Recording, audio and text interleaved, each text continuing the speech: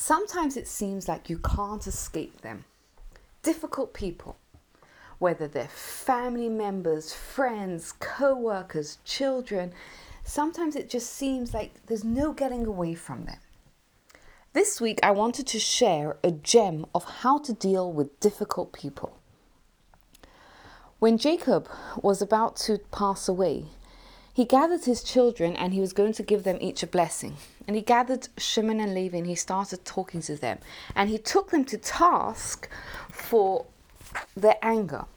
Let's look at the words that he used. He said, "Cursed is their wrath, for it is intense, and their anger, for it is harsh." He uses very strong language. But within that, he's very careful.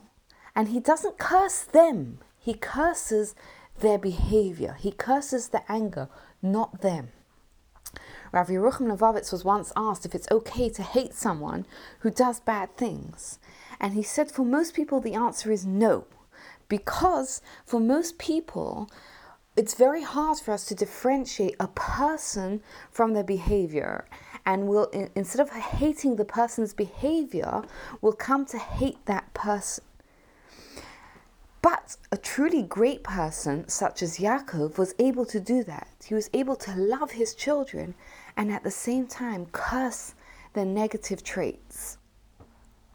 Rav Yerucham then gives us a gem or a tip. He says, imagine you have a big box and it's filled with diamonds and pearls, and inside it has a rotten apple.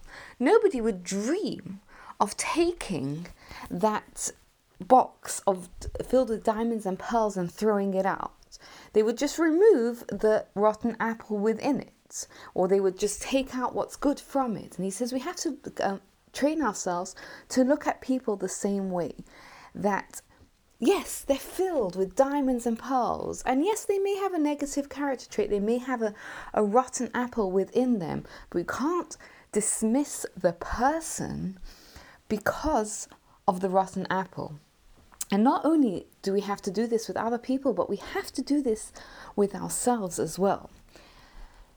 There's a very interesting prayer that we say where we ask God to remove the Satan from in front of us and from behind us.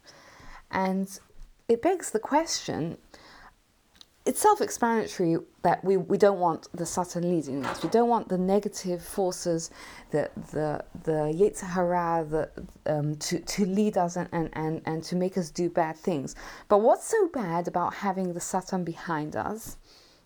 So what? You know, we're going on our way and the Satan's behind us. What's the big deal? This is the big deal. And I think this is something we can all relate to, is that sometimes we do something wrong, we mess up.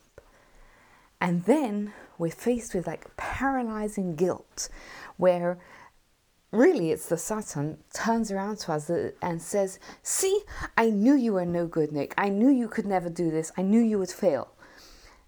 So that's why we ask God to take away the Satan from behind us.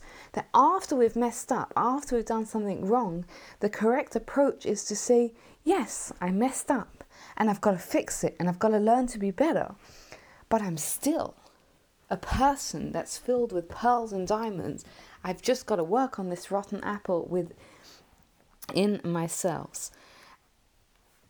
And this is a way that when we can train ourselves to see people as filled with those pearls and those diamonds, and yes, the rotten apples, it'll help us to see the good in them and to help us to not focus and not dismiss the whole person because of the negative character trait that we're noticing, including ourselves. It'll help us appreciate who we are and our spiritual qualities and our capabilities, while working on fixing whatever we need to fix within ourselves. Have a very good Shabbos.